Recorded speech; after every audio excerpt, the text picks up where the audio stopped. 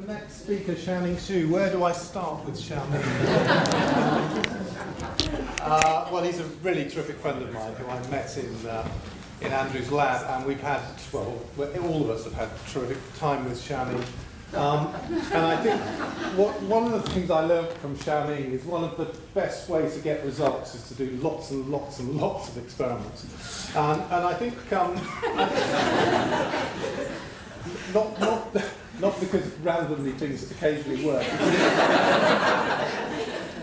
It's that you generate a tremendous amount of data, and from that data, if you analyse it, you can find things that are very interesting.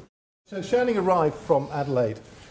He was half the size he is now. It's the same height. He's the same height, but he was half the size. And we rapidly got to know him. But what I didn't realise at the time was that Andrew was rather nervous when Xiaoning. Should I give you a microphone to talk? Andrew was rather nervous when Xiaoning arrived, and I'm going to hash the story. But anyway, so Xiaoning came over on a C.J. Martin fellowship from Adelaide, and I think shortly before Xiaoning arrived, Andrew received a telephone call saying, "Be careful, this is a slightly dangerous man." I won't repeat why. But anyway, Xiaoning, well, I can't remember what you're talking about. The correlates of protection against HIV or influenza A infection in humans. That is the title, actually, change it. Oh, thank you very much for your introduction, and also I had a very great pleasure and feel very honored to be here. Thank you, Andrew, for your invitation. And I think this is my first time to talking about the audience which have so many big cheese, and you know, so like Kevin mentioned, I originally came from China and where Australia, where I did my PhD and pathology training, and then so I arrived Oxford in 1995, and then I remember this is the first Christmas party.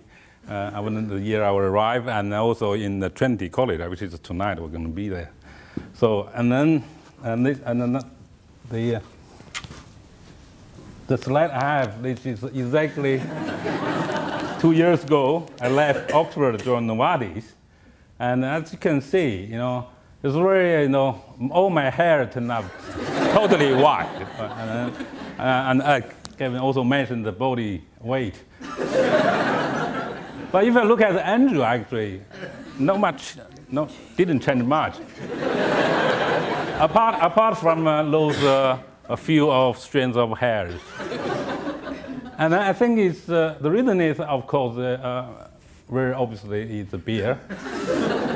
and also, I know Andrew have a very solid and steady drinking pattern, which is.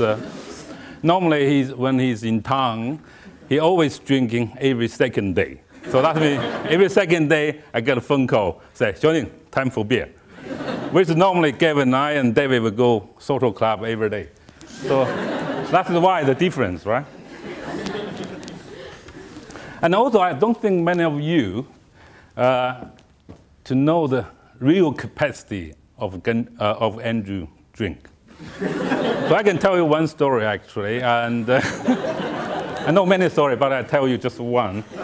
And so I remember when I visited together with Gavin, Andrew, and also Kate, visited another colleague to China and Beijing. The last day of the visit in Beijing, and Andrew, after dinner, Andrew come and said, "Xiaoning, I have a problem." I said, "What's the problem?" He said, "I have a bottle of duty-free whiskey I bought from Heathrow, but I don't want to take it back." I said, "Okay, let's drink it." So I went to a room, which is Gavin, which that time was shared room, and watched the TV. That time is England was to South Africa, or the rugby. So, and then we open the bottle, we drink, and in the halfway, Gavin's totally dead. And Andrew and I continue to drink and finish the bottle. And Andrew said, "Oh, it's time to bed." So he went off and come back about 2 minutes. He said, "Xiaoning, I have a problem again." I said, "My room card doesn't work." And I look at the card, it's his credit card.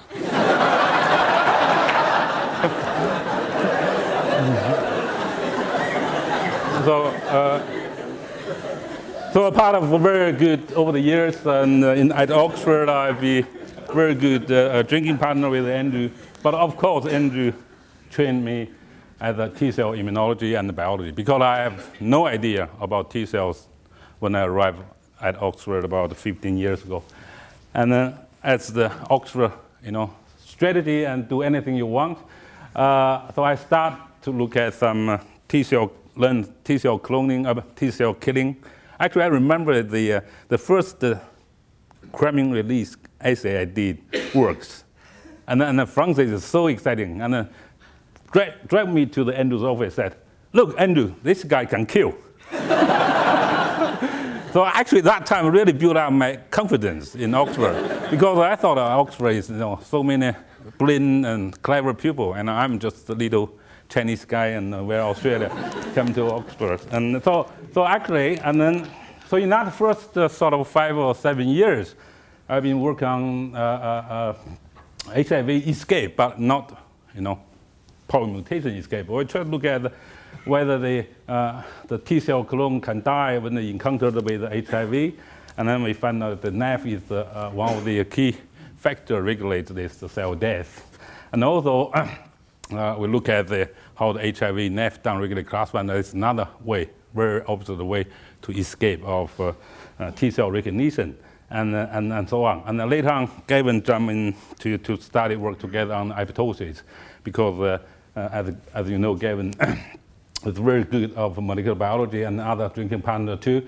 And then so we really together we clone a lot of few new TNF receptors, although we are a few months behind the Americans. So that is the first 7 years. In terms of the China connection, which is really at a time when the SARS outbreak in China, 2003. And at that time, I think soon after, I heard a lot of people die in Hong Kong, and not Hong Kong, in Guangzhou, near Hong Kong. And I talked to Andrew. I said a lot of people die, 10%, mortality. And they said, oh, must be a flu, So Andrew called up to John Scale. I remember in the office, said, John, what do you think of that? John said, no ways, no flu. So and then turned up is a new virus called SARS. So, and then immediately after that, we initiated the China connection collaborations. So as you know, SARS started with Guangzhou, and then Hong Kong, and then later on we moved to Beijing, almost in the same year. And then within 3 months of the outbreak, we make a visit to China in Beijing, and also Andrew attended this Chinese government a workshop on emerging infectious diseases, and then we have talked to the Beijing mayor of our idea of research conqueror of SARS. So within 3 months, we set up a connection with the SARS hospital, both in Beijing and Guangzhou, and also, more importantly, we get a grant from MRC. And that is really amazing, because I remember Gavin write about 3 pages of research proposal and submitted to the MRC. Within about 2 weeks, they come back with a check of over $500,000, say $250,000, something like, go ahead, do it. Which is, I never see MRC is so efficient. And followed by the Chinese government also gave the almost similar amount of cash or money to do the SARS research. So what we did is we collected a lot of SARS samples during the outbreak in Beijing, and also a second outbreak, first outbreak in Guangzhou and the second outbreak in Beijing. And also, because the sample we collect, over 100 acute samples, this is a serious sample at the hospital and recovery and so on. So, and also, to be able to start a T-cell response, you have to use a lot of blood. So we can't really use the acute sample. So what we did to start with, we look at the convalescent sample who was recovered from SARS infection.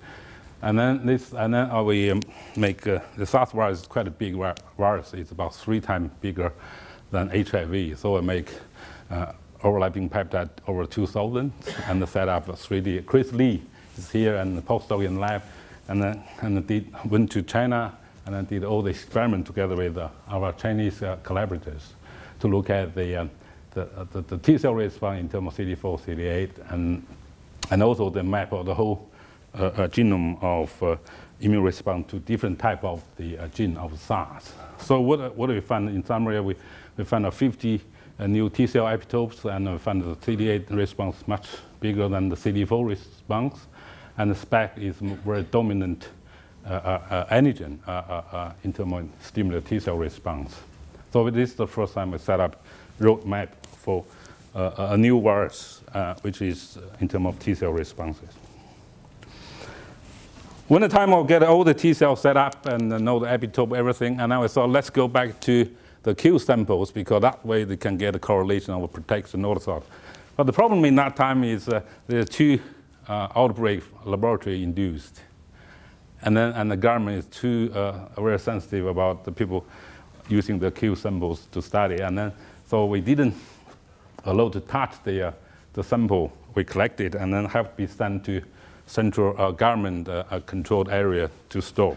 So this is a unique tank containing SARS of samples, which is no one have it. And then of course the question of SARS is still not, although the disease, the virus gone, but whether they come back, we don't know the reservoir. We don't know what the protected immunity, although they can stimulate T cell response, but whether they are good or bad, we don't know. Of course, we have no idea how the vaccine going to be works or not. So when the SARS passed, and now we have a few trips to China, and include Mongolia.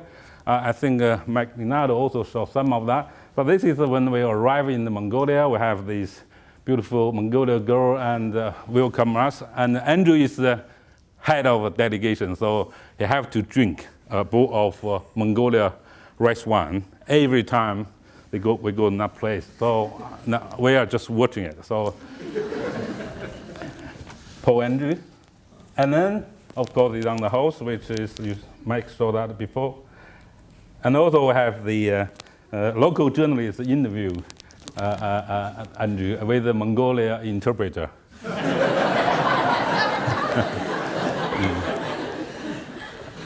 And then we end up singing a song. I don't think anybody here about Andrew singing a song before, so I think we sing something like a Jingle Bell or something. And then we also have a trip to Harbin, which is Manchuria, very north part of China. It's very cold, something around 20 or 30 degrees minus, of course.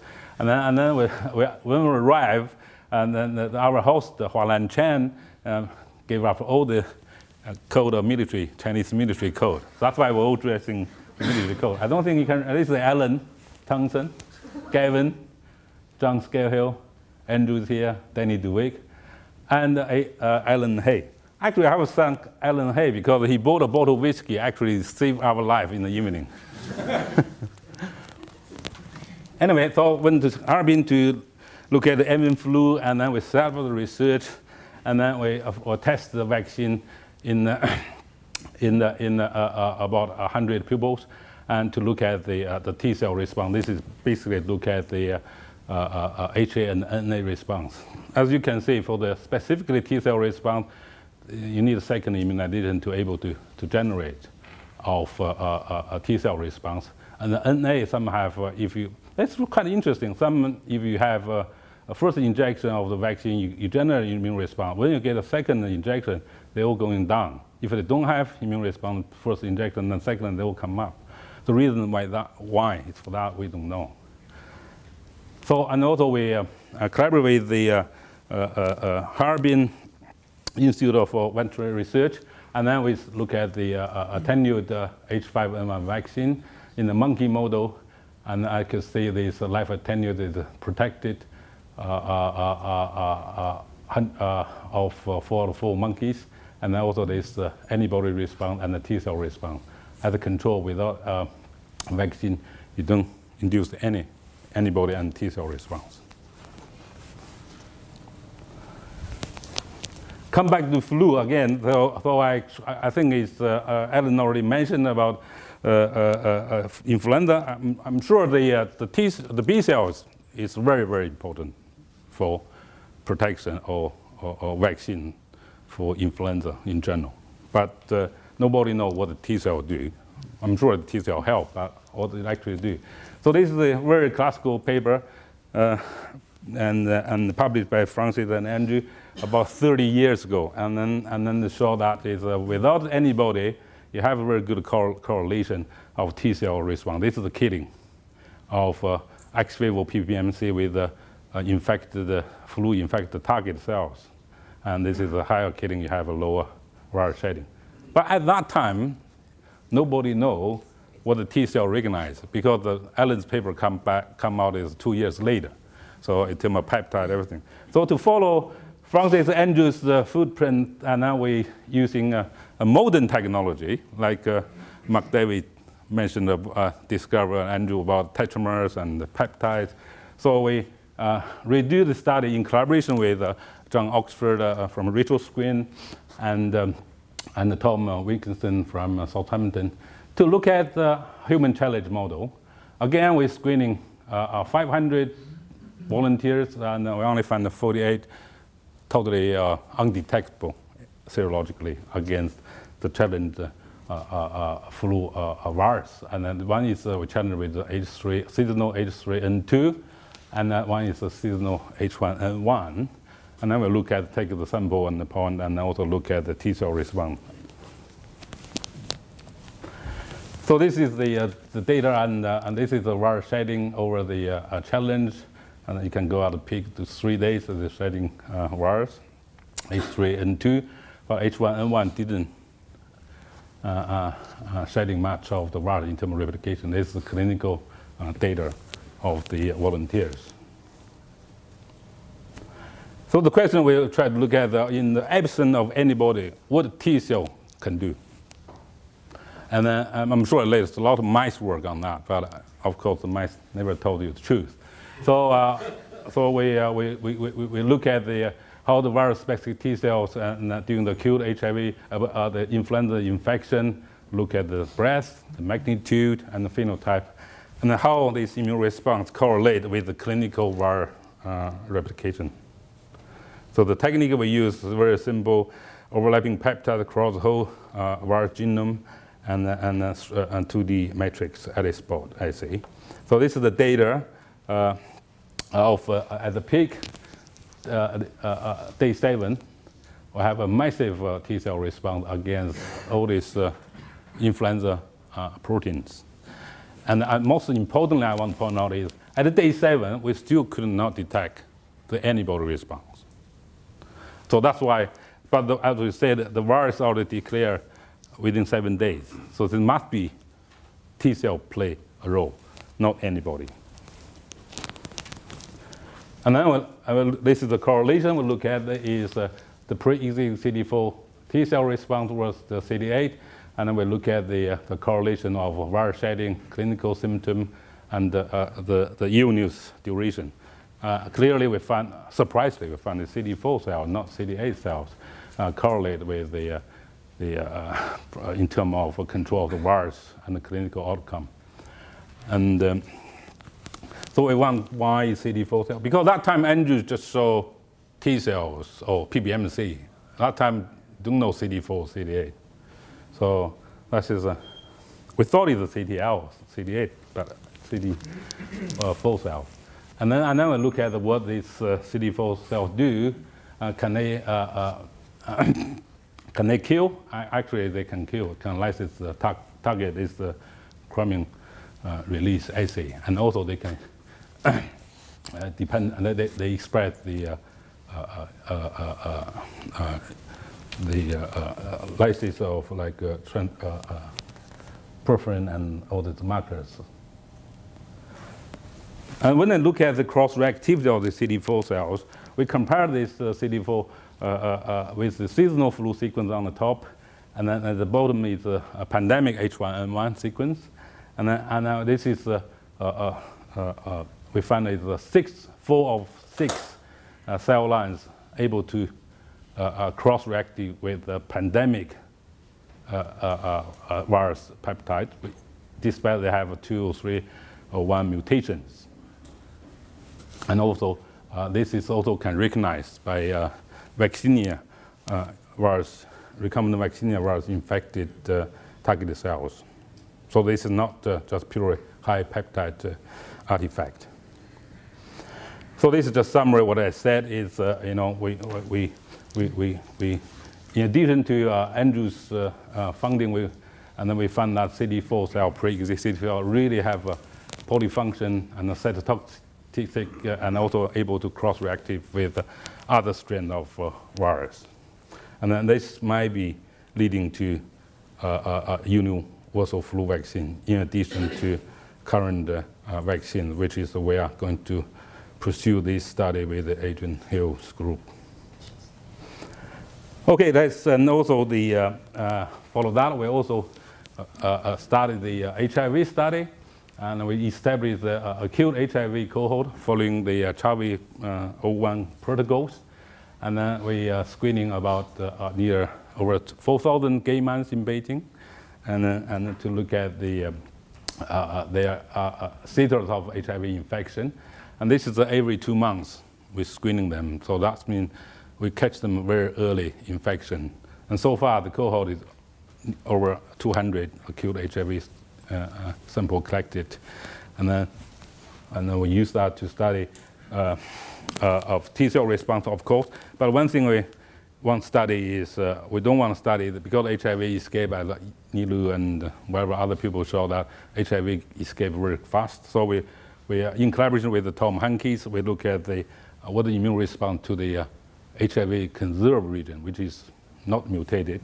And then the reason is why they conserved, because they can't mutate because the viral fitness problem, or they simply don't have immune response, the pressure on that. So to test this hypothesis, we started with the chronic infection sample we collected in Beijing, because in China, infection is a multi-clade, not like Africa and the US or UK, a very dominant B or C clade. So in China, we have AE and B and BC. But to look at the immune response to the conserved region of peptide, you can say all the clade have generated T-cell response, can detect it. So this not means they are not immunogenic and so on. And also when I look at the virus setting point with the T-cell response magnitude, we saw the sort of a correlation, positive correlation with the viral load and the magnitude of T-cell response. The higher T-cell response, we have the low viral load. And this is particularly for the GAG pool of the conserved region of the peptide.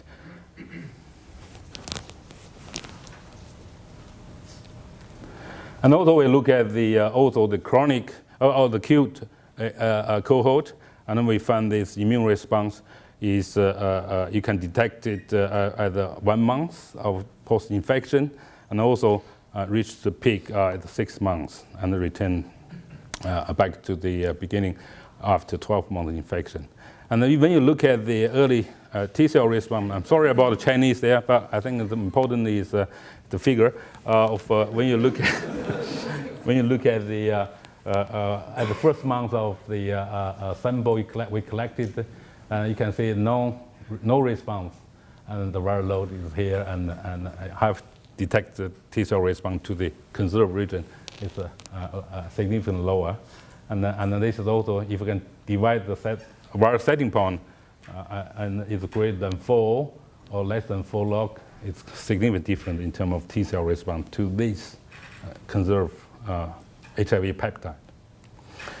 And again, if you look at the in the cohort, we have very fast, about 25% of rapid progressors. Within 6 months, they need the CD4 count drop below 200, so we have to treat them. So when you look at these two groups of patients, rapid progressor was too slow, or normally you can see the T-cell response to the conserved region is much higher than the rapid progressors. So they suggest is the T cell do play a role, control the virus in HIV infections. And then Andrew and with Beijing and showed me this paper, and then actually it's very exciting because this is an in vitro study. Actually, you can eradicate the virus if you can activate the virus through viral drugs in the CD4 T cell, infected T cells. And then in that time, you get very good T cell response. You can get rid of the virus of infected cells. And then, but I thought, that would be good if that time we provide strong vaccine, deliver the good T cell response, and that can be eradicate HIV. I think that's a very ambitious thought, but with Andrew's support, I can do anything. So that is just the knowledge of all the people over the years from my lab, and also collaborated in the MRC Human Immunology Unit, and also people from UK and the US, and of course China. So finally, I would like to thank Andrew, and I think I don't think Andrew's going to retire, that's for sure. And then, so I think I believe Andrew will continue support me, and facing the new challenge. Hopefully, by the support by Novartis in the future, we can generate a T cell based vaccine. Of course, the most important factor of that is the beer. Thank you very much.